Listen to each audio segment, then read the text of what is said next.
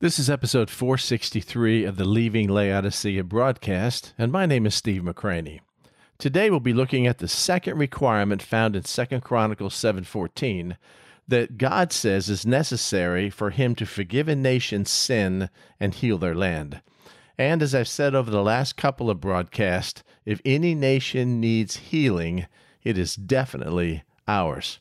The second requirement is that of prayer. But what kind of prayer?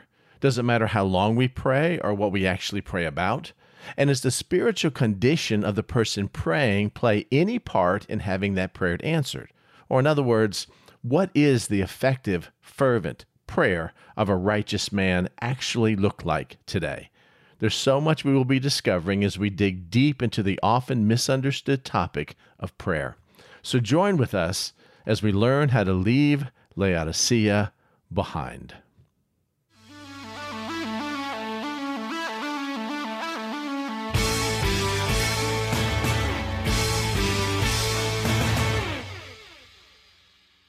We've been talking about the pitiful state our nation is in and our church is in the West. It only got crazier last night if you were following some of the things that were going on with the rallies and stuff of that nature, and it's not even November yet. And this antidote for all of that, a solution to all of that, of course, is this Great Awakening. I've spent a couple Sundays talking about the Great Awakening that begins when pretty much personal revival begins in a bunch of people's heart, and it kind of spreads out like a wildfire, and it changes homes and communities and churches and eventually nations. And the key to a personal revival and the key to a national Great Awakening is found in 2 Chronicles 7:14. You remember the passage. If, of course it's an if-then proposition here, if my people, not lost people, not people who don't know Christ, but my people, so we're talking about all those people who claim to have a relationship with Christ, but then he subdivides that even more, my people called by my name. And as we talked about that 2 weeks ago, this presupposes taking on the identity of Christ, living the way Christ lives, having the mind of Christ. It's almost like the difference between, as the Keswick movement would talk about, or the Higher Life movement would talk about, a carnal Christian and a normal Christian, using Watchman Nee's term, or a sold-out Christian. And so we're talking about those people who are Christians but are committed to Christ. If my people who were called by my name will, and this is the hardest part that we talked about last week, humble themselves. I gave you 10 things we can do to humble yourselves, and by the time I got to number 3, I wanted to quit. It's very, very difficult to humble yourselves. As I was listening to the message, editing it, and getting ready to post it online, I was again reliving those 10 steps. It's very, very difficult to humble yourself, yet it's a requirement. God's not doing this for you. It's not God humbling a nation. It's not God humbling a people. It's not God bringing you to your knees and him causing that action. It's something we choose to do, to place ourselves as a meek person, as a lowly person, as Moses and Jesus were called, under his lordship. To humble themselves. Talked about that last week. This week, and pray. Had a lot of questions about this one. So I'm humbling myself, and now I'm praying. And seek his face. This is really hard in a opulent society because we have been taught to seek God's hand. We've been taught that God provides good things for us, and that's pretty much all he does. We call all the shots. When we get in a jam, we ask him to get us out of the jam, and then we'll take it over from here. And turn from their wicked ways. When we get 2 weeks talking about wicked ways, the hardest part about this, it's wicked ways based on what he said is wicked and not what we say is wicked. Living in the Laodicean church age, we cut slack for a whole lot of stuff that his word doesn't. Pretty convicting. Then, after we do that, he will hear from heaven and forgive their sin, this is the people in the land, and heal their land. National sin, national healing. But if you remember, we talked about the context of this. And the context was God was sending judgment. When I shut up the heavens and you get no rain, when I send the locusts and they devour your field, when I make everybody isolate at home and I have this coronavirus that seems to wreck the economy and cause the worst elements of our society to be on the forefront right now, when I bring corruption to your government, to your institutions, to your news media, when I do all of these things, because of your sin and your idolatry and because you have forsaken me. Then here's the antidote. The antidote, of course, is to seek his face, to turn from our wicked ways, to humble ourselves and pray, and then God will relent that judgment. That's the context here. It is, again, an if-then proposition, and there are 4 conditions and 3 promises. If we meet the conditions, if you meet the conditions, God will provide the promises. The condition number 1 is to humble themselves. Condition number 2 is to pray, to seek my face, and to turn from their wicked ways. And then God will hear from heaven. And of course, that is important because in 1 John, it talks about that if we pray, God hears our prayers. And if he hears our prayers, he will answer our prayers. He will forgive their sin, singular, and will heal their land. We've talked about humbling themselves, and so today I want to talk about prayer. Now, I don't know about you, but if I took an honest assessment of my spiritual life and I listed on one category the things that I do well, and the other category, the things that I really need improvement on. The things I do well is like studying God's Word, and I teach a lot, and counseling and stuff that's just natural to me. It's part of my gifting. The stuff that I don't do well, I think number 1 would be evangelism. And I don't share my faith near as much as I need to. Would you agree? In your own life? And number 2 would be prayer.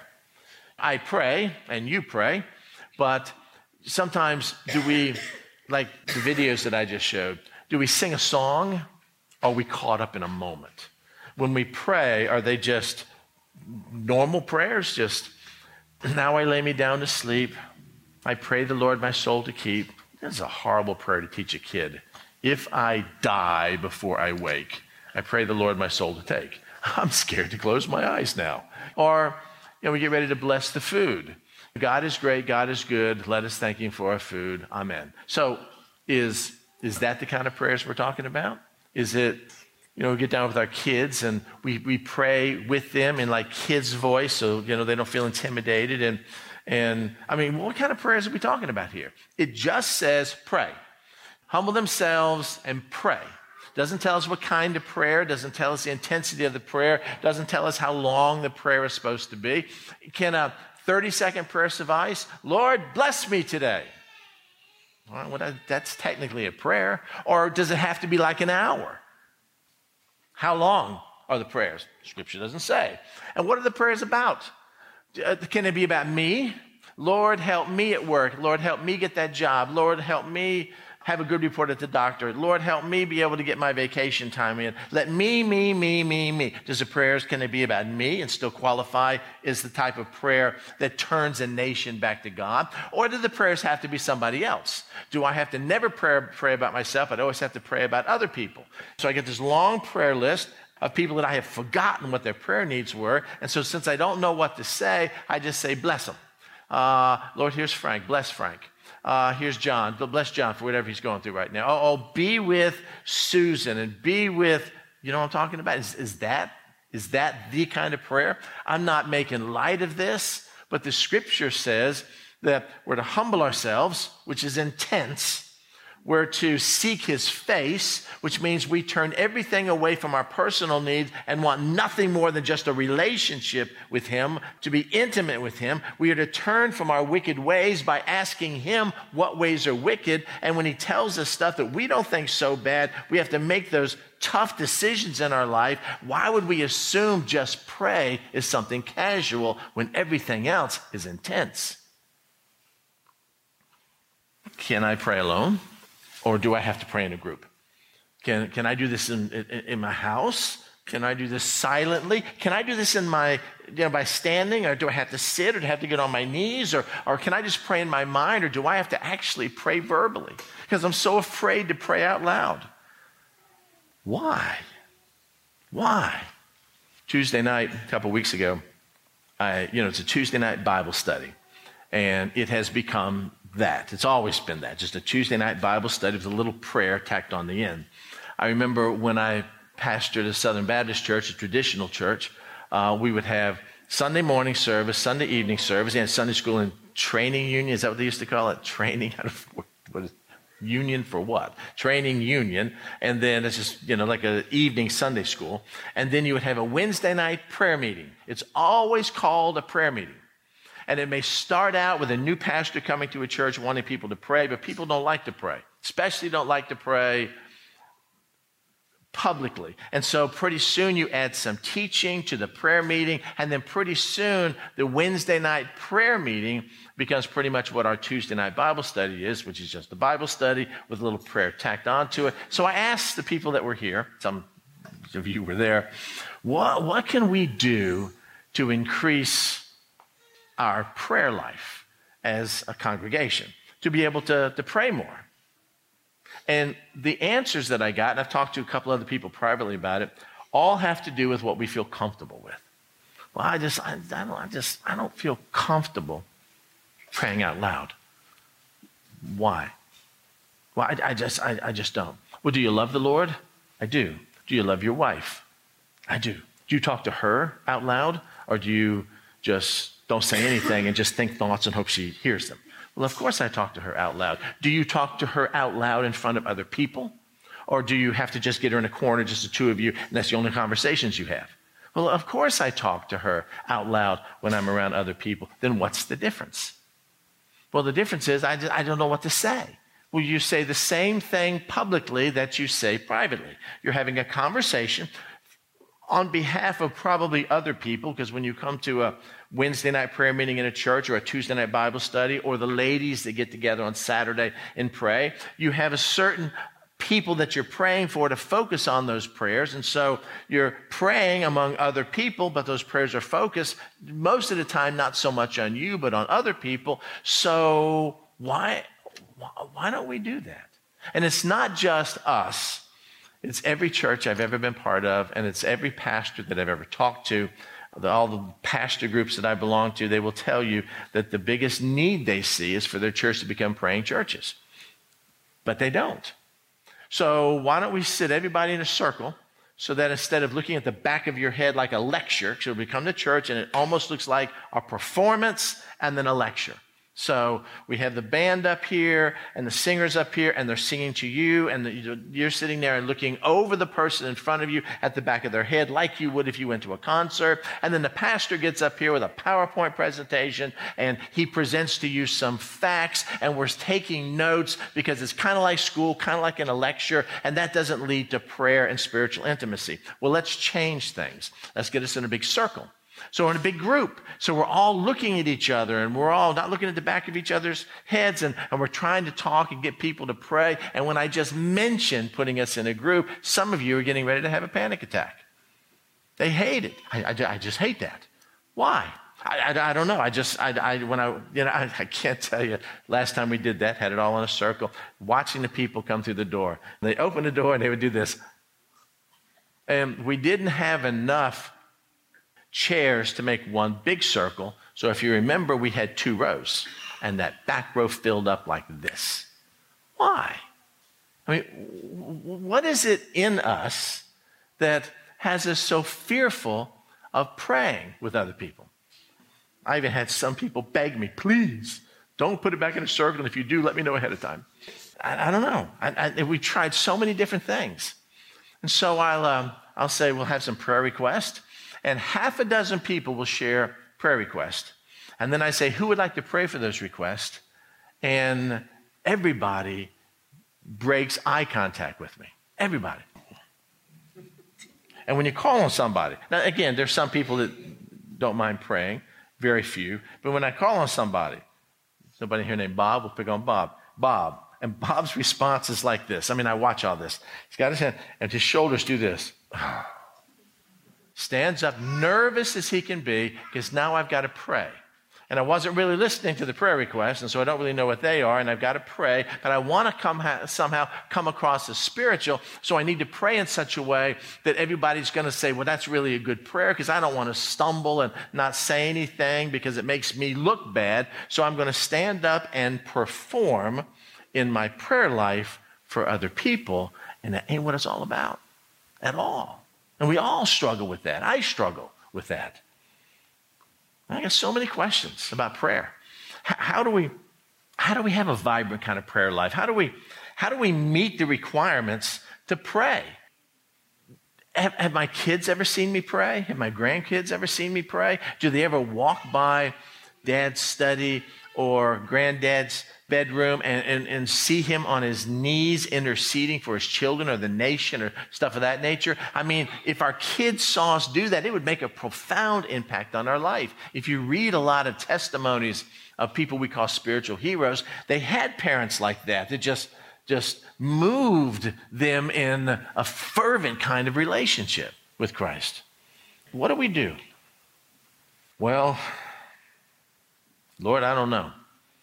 I do know that you lived on earth like I do. I do know that you set aside and chose not to use your divine nature to experience the world like you and I are experiencing it. You had a prayer life. What was your prayer life like?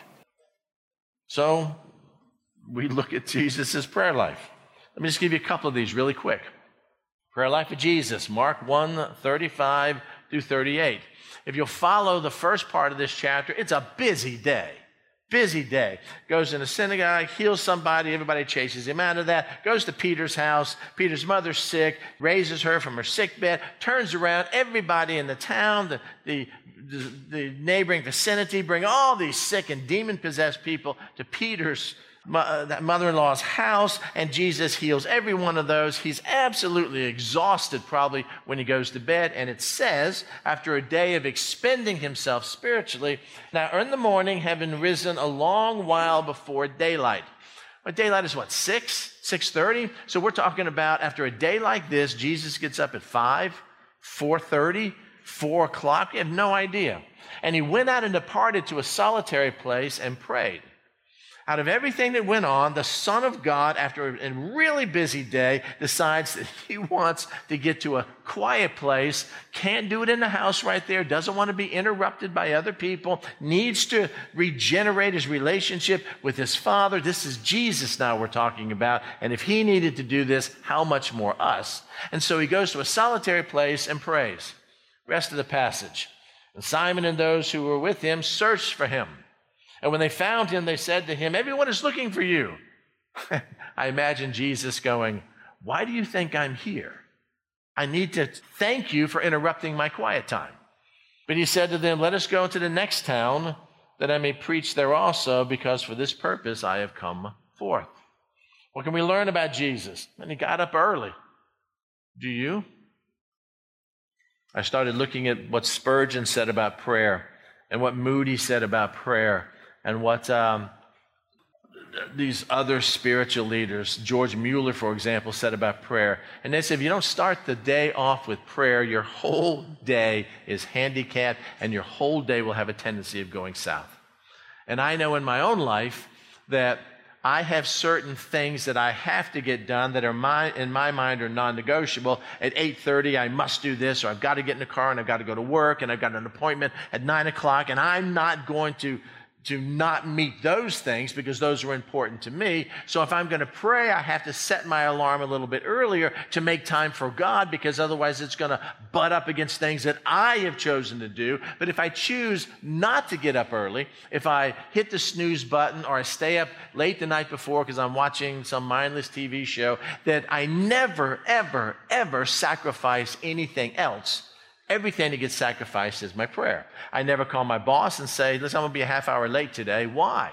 Well, I need to get up and spend some time with the Lord, and I overslept, and I need to give him first part of my day. What? If you do that, you get docked a half hour or an hour. When you get there, your boss will be upset with you. You made a commitment to me to be here at 9 o'clock, and I expect you here at 9 o'clock. And so God always gets slighted. We'll push him to the later part of the day. Well, that works well, doesn't it? And then you get ready to pray at night, and you're so tired. At least I am. I'm so tired that if I don't pray with my eyes open standing up, if I have to sit in a chair or lay down and close my eyes, I'm gone. You ever been there? Wasn't the way with Jesus. And Jesus didn't let his prayer life compete with everything else going on around him. He went to a solitary place, a quiet place, his prayer closet, maybe just in your car to pray.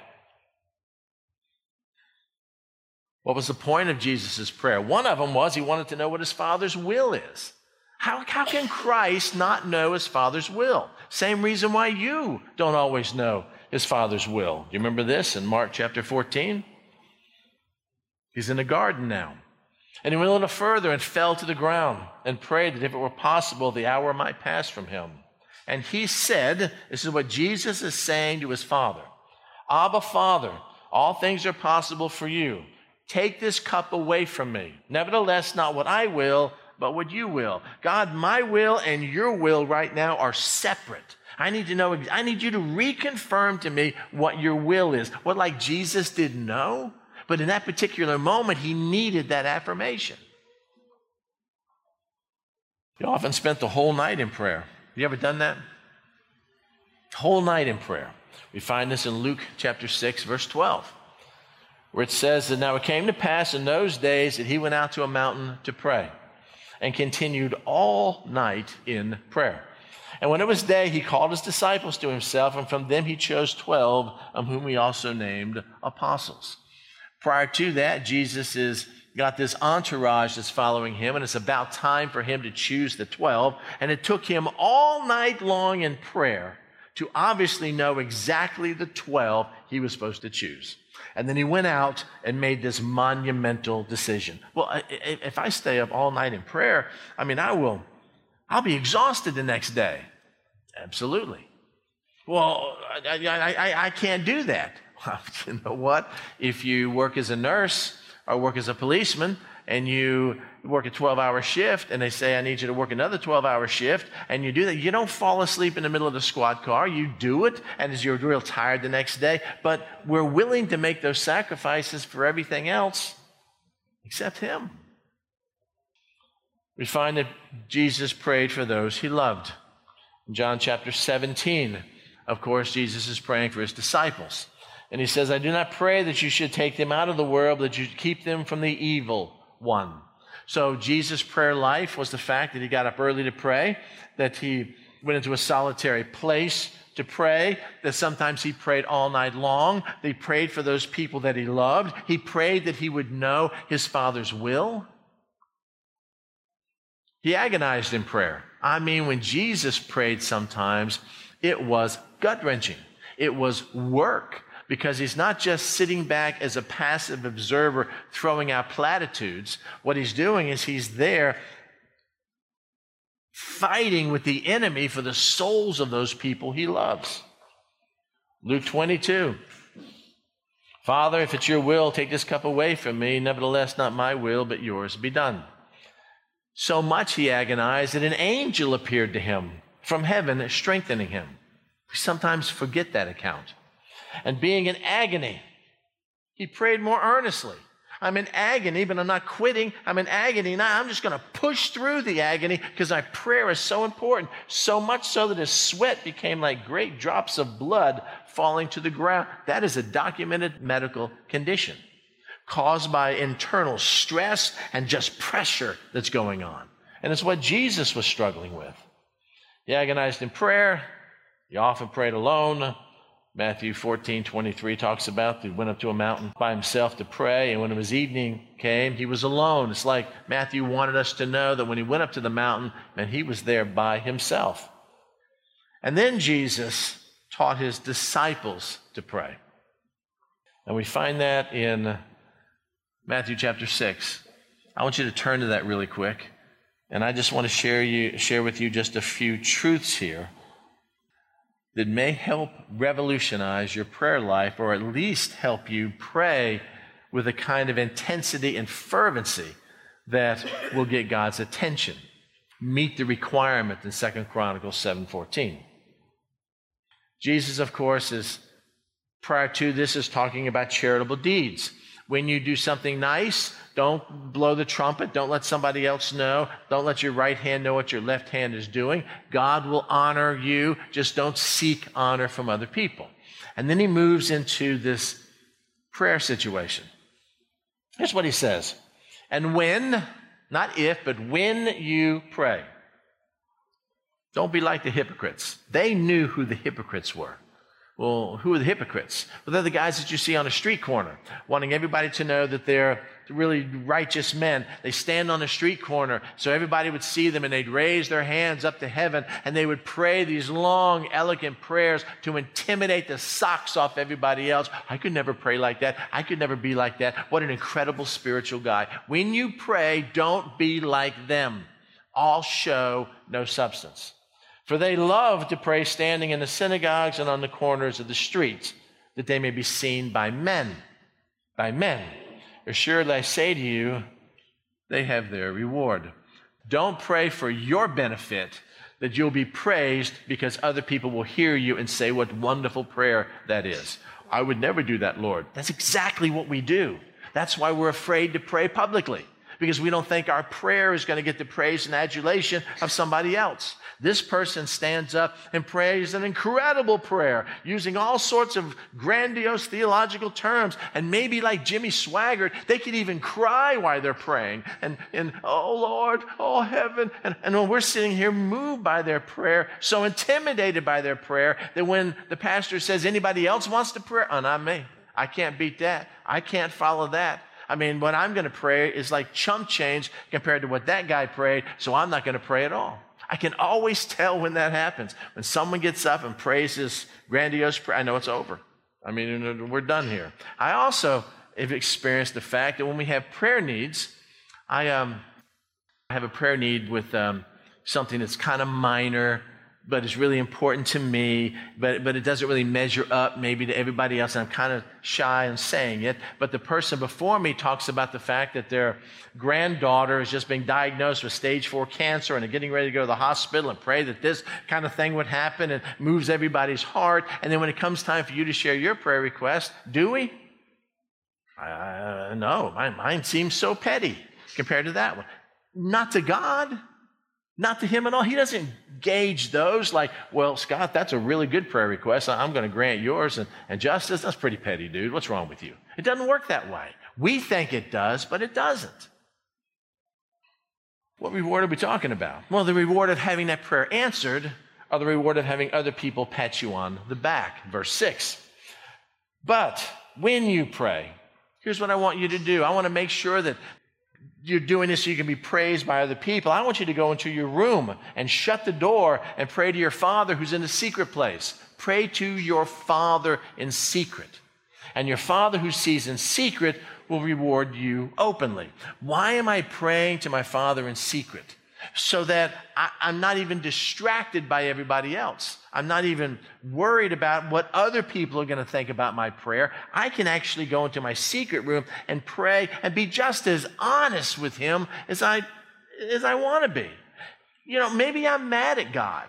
You ever been mad at God? I'm afraid to tell him that. Why? Like he doesn't know? You know, I'm really disappointed in God. In my quiet place, I can share that, but I don't want to share that publicly because it may have a negative effect on somebody. No. Actually, transparency and honesty in prayer can change a congregation's life. We, in the church in the West, even myself, are so enamored with the praise and adulation of other people that we sometimes don't seek the face of God. And it's never more prevalent, I think, than when it comes to prayer. I don't want to pray. Why? Because I feel uncomfortable. What does that mean? I feel uncomfortable. You know, I feel uncomfortable going to Carowinds and getting one on those roller coasters, but I do. I feel uncomfortable sometimes having a conversation with someone that I'm intimidated by, but I do. I feel uncomfortable when Karen says, "You going to go to the Y today?" And I have to tell her no again. I feel uncomfortable. Yeah, but we do it. We fight through it, except when it comes to prayer. I feel uncomfortable. Well, pray anyway. Okay. Got to clear your throat. God can't hear you.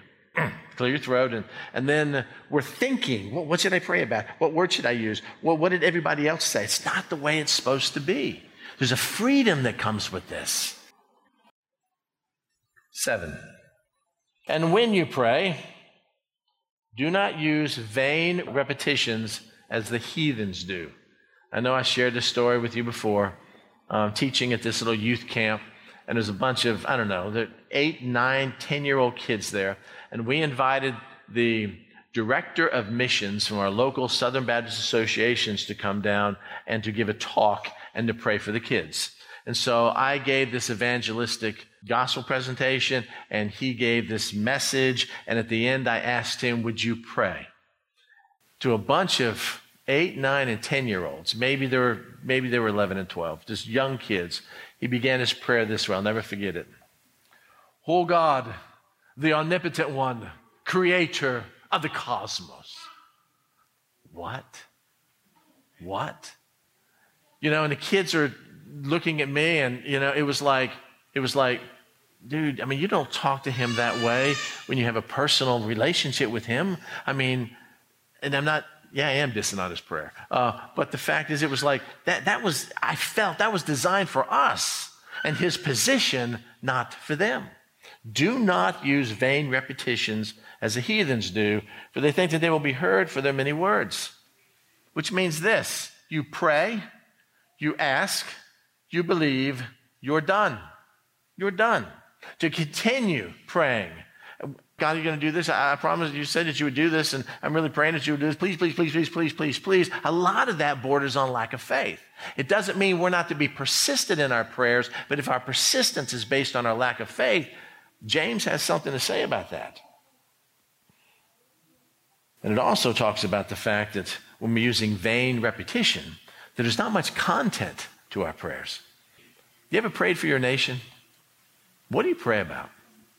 I mean, where do we even start with something that large? Do we pray about Tracy Philbeck and the mayor of Gastonia and stuff of that nature? Or we get more grandiose? Do we pray for our governor? Do we pray for the coronavirus? Do we pray for Washington? Do we pray against Nancy Pelosi and for Donald Trump or something? And what do we do when we pray like that? Are we overwhelmed with that? Do we end up just saying stuff like, you know, God, just change our nation and convict us of sin? Or do we say things, God, whatever it takes, whatever judgment you need to bring on our nation, to bring our nation down to its knees, which you will suffer collaterally from that also, whatever's necessary, please do to bring us back to glorify you. Or how do we do that? Verse 8. Therefore, do not be like them, for your Father knows the things that you have need of before you ask. Now, here's where the whole Lord's Prayer begins to take shape. What God is saying here is, I am sovereign, that I will take care of you. I promise to take care of you. I already know what I'm going to do for you. I already know what your needs are. I even know what your needs are more than you know what they are. And I knew yesterday what you're going to need today. So it's okay to ask, because you're agreeing with me, and your faith is going to soar when I supply those needs, but you're not panicking out there. It's not going to happen. It's not going to happen. It's not going to happen, because God promised to always take care of our needs if we trust his sovereignty. My prayers and God's sovereignty, it works exactly the same way when it comes to sharing our faith with somebody. If it is true that God chooses people from the foundation of the world, and regeneration and conversion are things that belong, our election and regeneration are things that God does, and we don't even know about our salvation until justification. If God is the one that does that, why does he want me to still share my faith? Because there's a partnership that goes on there where God has ordained the sharing of the faith and the preaching of his word and the hearing of God's word with this sovereign act of his where he consummates a relationship and brings people to faith. And you and I have the joy of being part of that, knowing we can never fail because God is sovereign. It works the same way with praying for your needs. God knows your needs, but when you pray for your needs and he supplies your needs, it's nothing but an incredible faith builder. True? In this manner, therefore, pray. Our Father in heaven, hallowed be your name. What does hallowed mean? Well, it means the word is one of the derivative of the Greek word, but it's sanctify, set apart, bring honor to your name. And so when we get ready to start praying, we have a tendency of going, well, this prayer is too short. I can pray this whole thing in 30 seconds. And even if I slow it down and meditate on each phrase, I can get this prayer done in like 2 or 3 minutes. What does it mean? And so people have said, well, this is just an outline. It's just a bullet point. What we'll do is we'll expand that to be able to get you to pray longer. The first person that I ever read a book that did that was a man named Larry Lee. 30 years ago, he wrote a book called Could You Not Tarry 1 Hour? And Larry Lee was this evangelist. He got a bunch of people that met at some drive-in movie theater at 6 o'clock in the morning, and they just prayed for an hour. And the idea was, do you remember Larry Lee? The idea was just to pray for an hour. Well, how do we do that? Because we blow through all our prayer requests in 10 minutes. What do? Well, we do this. We hallowed be thy name. And so then he would take all these Hebrew names of God, Jehovah Rohi and Jehovah Jireh and all that kind of stuff, and talk about it. So we'd meditate on each of those names and figure out who he is. And it became just this picture of something that we expand in our prayer life so we can end up praying for an hour. I'm not sure that's what Jesus' intention was here. I don't think the disciples, when he gave them the model prayer, understood they were supposed to get their Hebrew lexicons out and try to figure all this stuff out. It's a great teaching tool to learn about the names of God. But remember, these are just common men like we are, and Jesus is saying, when you pray, pray in this manner. And the key to this is nothing but God's sovereignty. If you will read this prayer, it has to do with his kingdom. It has to do with his sovereignty. It has to do with the fact that he is above all. It has to do with the fact that you are dependent upon him. He is your provider, and that he is going to provide for you like he did Israel in the wilderness daily, so that we are totally 100% committed and dependent upon him. The entire prayer focuses on those themes. Your kingdom come. Oh, man. All Jesus talked about was the kingdom. The kingdom. Begin, the kingdom of God is at your hand. The kingdom of God is here. Here's what the kingdom of heaven is like. It's like a woman that searching for a coin in her house. It's like a man, a merchant going out and searching for fine pearls. It's like this, and it's like that, and it's like something else. Kingdom, kingdom, kingdom, kingdom, kingdom. The prayer begins with kingdom. The prayer ends with kingdom. And yours is the kingdom and the power and the glory forever. Amen. When we're praying to him, we should pray for his kingdom to manifest. And his kingdom is bigger than our nation. Your kingdom come. God, you're sovereign. Whatever you want, as Jesus said in the garden, not my will, but your will be done. To what extent? As it is in heaven.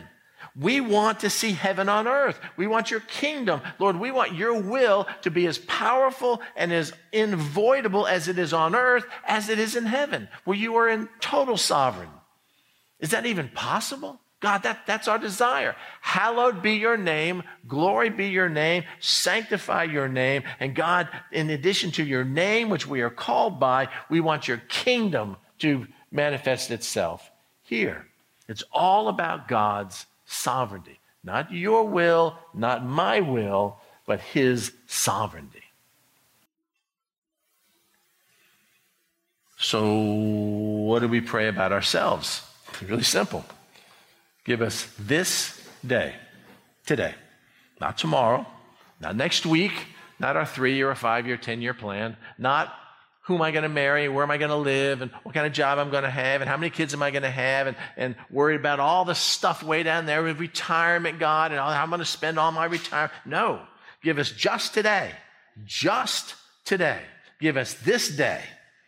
Well, what about this day? Lord, I'm asking you to supply my needs, just like you supply the birds of the air and the lilies of the field. Give us this day and our daily bread. Daily. I'm always amazed at that. Our daily bread. Not about tomorrow, not about storing up for another time. I mean, I struggle with that myself. To be absolutely 100% totally dependent on Him. We are reading now in Matthew 6:11, but if you go to Matthew 6:33 and 34, it says this: "But seek first the kingdom of God and His righteousness, and all these things shall be added unto you. Therefore do not worry about tomorrow, for tomorrow will worry about its own things. Sufficient for the day is its own trouble." God, I will trust you tomorrow, but today, would you give me just today and just my daily bread, and if I go to bed tonight full, it's been a great day. Amen? Forgive us our debts as we forgive our debtors.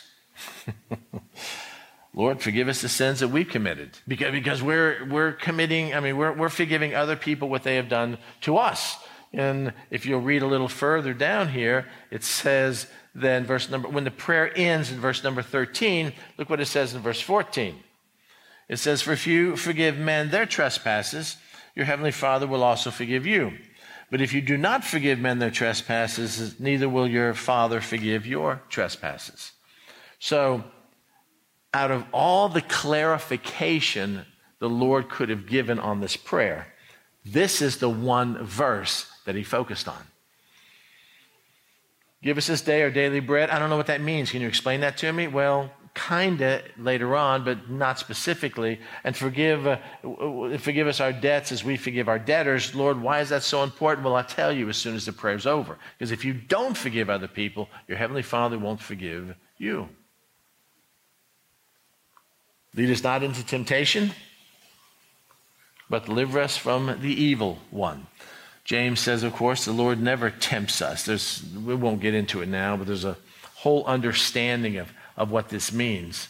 So that when you're struggling and when you're being tempted and when bad things are happening to you, you can't say, well, God is punishing me for some sin I committed 22 years ago. It doesn't work that way. He doesn't lead us into temptation. He delivers us from the evil one. For yours is the kingdom and the power and the glory forever. Amen. Now, do you know how God delivers you from the evil one? You know how it's done in Scripture? It's really simple. You look at James 4:7. It says, if you resist the devil, he will flee. Remember reading that? Do you remember what precedes that? It says, submit yourself to God. I'm dependent on you, God. You are my protector. You are my provider. You are my shield. You are my buckler. You are everything. I'm going to submit myself to you. I'm going to be enamored with your love. I'm going to have this, I'm going to be victorious in my walk. I'm going to have this spiritual armor on. And because of that, my submitting myself to you, that if I resist the devil, he will flee. I will be delivered from the evil one because I'm resisting him, not in the flesh, but I'm resisting him by the Spirit who lives in me. Shared this with you last week. James 5:16. Just so that you'll know, it's not just any prayer, and it's not just any person who prays, that there are requirements. It's like, on a football team, everybody doesn't start. Guys that work harder and show up on time, and this is what it says here. It says, confess your trespasses to one another and pray for one another. Why? That you may be healed. Okay. But is that promise for everyone? That if I pray for someone, they're going to be healed? The answer is no. Because it says it's the effective, fervent prayer of a righteous man avails much. How important is sanctification? How important is personal holiness? It's vital. Because the righteousness is talking about here is not the imputed righteousness you necessarily have, but it's our practical righteousness, living a sold-out relationship with Jesus Christ. Let me close with this. What would it be like to have that kind of prayer life? To have the kind of prayer life that, when you speak to the Father about anything, that you know that you're praying with the mind of Christ, that you're praying according to His will, and you have the confidence to know that He not only hears you, but will answer your prayers. That you have the kind of relationship with him that is all not just one-sided, where you talk to him and he doesn't talk back, or you try to figure him out by signs that you see, or coincidences, or fleeces, or stuff of that nature, and you're always in this disarray about whether that's God or my flesh or my wishful thinking. What would it be like if when you talked to him, you felt his presence, that you were surrounded by his Shekinah glory, that he spoke back to you in such a way, not just occasionally, but all the time, that you could, again, the example I've always used is you could feel his breath on your face when he was speaking to you. I mean, what would that be like? If it happened to us once, it would make us want to pray more. But if it happened to us today, and it didn't happen to us the next 3 or 4 days, we'd find that our prayer lives would kind of wane. But what if it happened every single time you prayed? You think that's possible? I mean, if it's possible, and there are some people that experience that, then it means it's ours for the losing. That is part of our birthright, is part of our inheritance, and all we need to do is walk in the victory the Lord has already provided for us. Like these people, E.M. Bounds. Prayers outlive the life of those who utter them. They outlive a generation, outlive an age, outlive a world. So true. If you study some of the great people of prayer, I mean, sometimes it's generations and generations and entire nations have been changed because of the prayer lives of just a few people. Leonard Ravenhill, do you know who he was? Great evangelist in the generation past. Leonard Ravenhill says, he wrote a book called Why Revival Tarries. You ought to read it sometimes. He says this: no man is greater than his prayer life. It was Leonard Ravenhill that discipled Keith Green. I'll give you some context here. No man is greater than his prayer life. So if I started with Karen and went this way on a scale from 1 to 10 and asked you about your prayer life, it'd be a good indication of where we are. Charles Spurgeon. True prayer is neither a mere mental exercise nor a vocal performance. It is far deeper than that. It is a spiritual transaction with the Creator of heaven and earth. If we viewed prayer that way, I don't have to go to a priest for absolution. I don't have to go to a temple. I don't have to go to a traveling sanctuary. I don't have to do any of those things. I can actually pray and interact with God himself. And the Holy Spirit in me is helping me pray. And when I pray, I have the Lord Jesus Christ standing at the right hand of the Father, interceding for me. Man, if we really understood that and believed that, I have a tendency to think we'd be praying all the time. One of my heroes, Corrie ten Boom, says this: any concern too small to be turned into prayer is too small to be made into a burden. Wouldn't you agree? I only need to pray God with the heavy stuff, the busy stuff, the important stuff, because God is too busy to hear my prayers right now. No, he's not. My hero, George Mueller, man of incredible faith. Here's what George Mueller says: let no one profess to trust God and yet lay up for future wants. Otherwise, the Lord will first send him to the hoard he has amassed before he can answer the prayer for more. Good point. Really good point. It's like, as long as you've got it, no need for me to provide. But once you're totally dependent on me, then God shows up in a powerful way. How about this one? This is the Apostle Paul. Here's what he says. Last one. Be anxious for nothing. Coronavirus, loss of income, health problems, what's going to happen in our nation, potential civil war, Antifa, whatever. Be anxious for nothing. So what do I do if I'm not anxious for something? But in everything by prayer and supplication with thanksgiving. Lord, not my will, but your will be done, and whatever your will is, I want to praise you for it. Let your requests be known to God. And what happens if I do that? What happens if I quit worrying, I'm not anxious, and I just trust God and his sovereignty and his love for everything that I need? It says, in the peace of God, which nobody else understands, which the world cannot conceive, which surpasses all understanding, will guard your hearts and minds through Christ Jesus. Are you worried about this? No. Why not? We're worried. Why aren't you worried? Well, I just prayed about it and trusted the Lord and His will be done. Well, you're just crazy. I know, but I'm not worrying about it. And I feel peace. And I'm just resting in this type of peace that you can't understand, the world can't understand, but I can. If my people who are called by my name will humble themselves last week and pray with fervency, pray with expectation, pray like you were really entering into the throne room of a king, and you had His undivided attention, and He loved you like a son. If my people who are called by my name will humble themselves and pray, then I will hear from heaven, forgive their sins, and heal their land. Next week, we'll talk about what it means to seek His face and see if we can't learn some skills to allow us to be the kind of prayer people that can be used by God to turn this land around. Amen? Let me pray.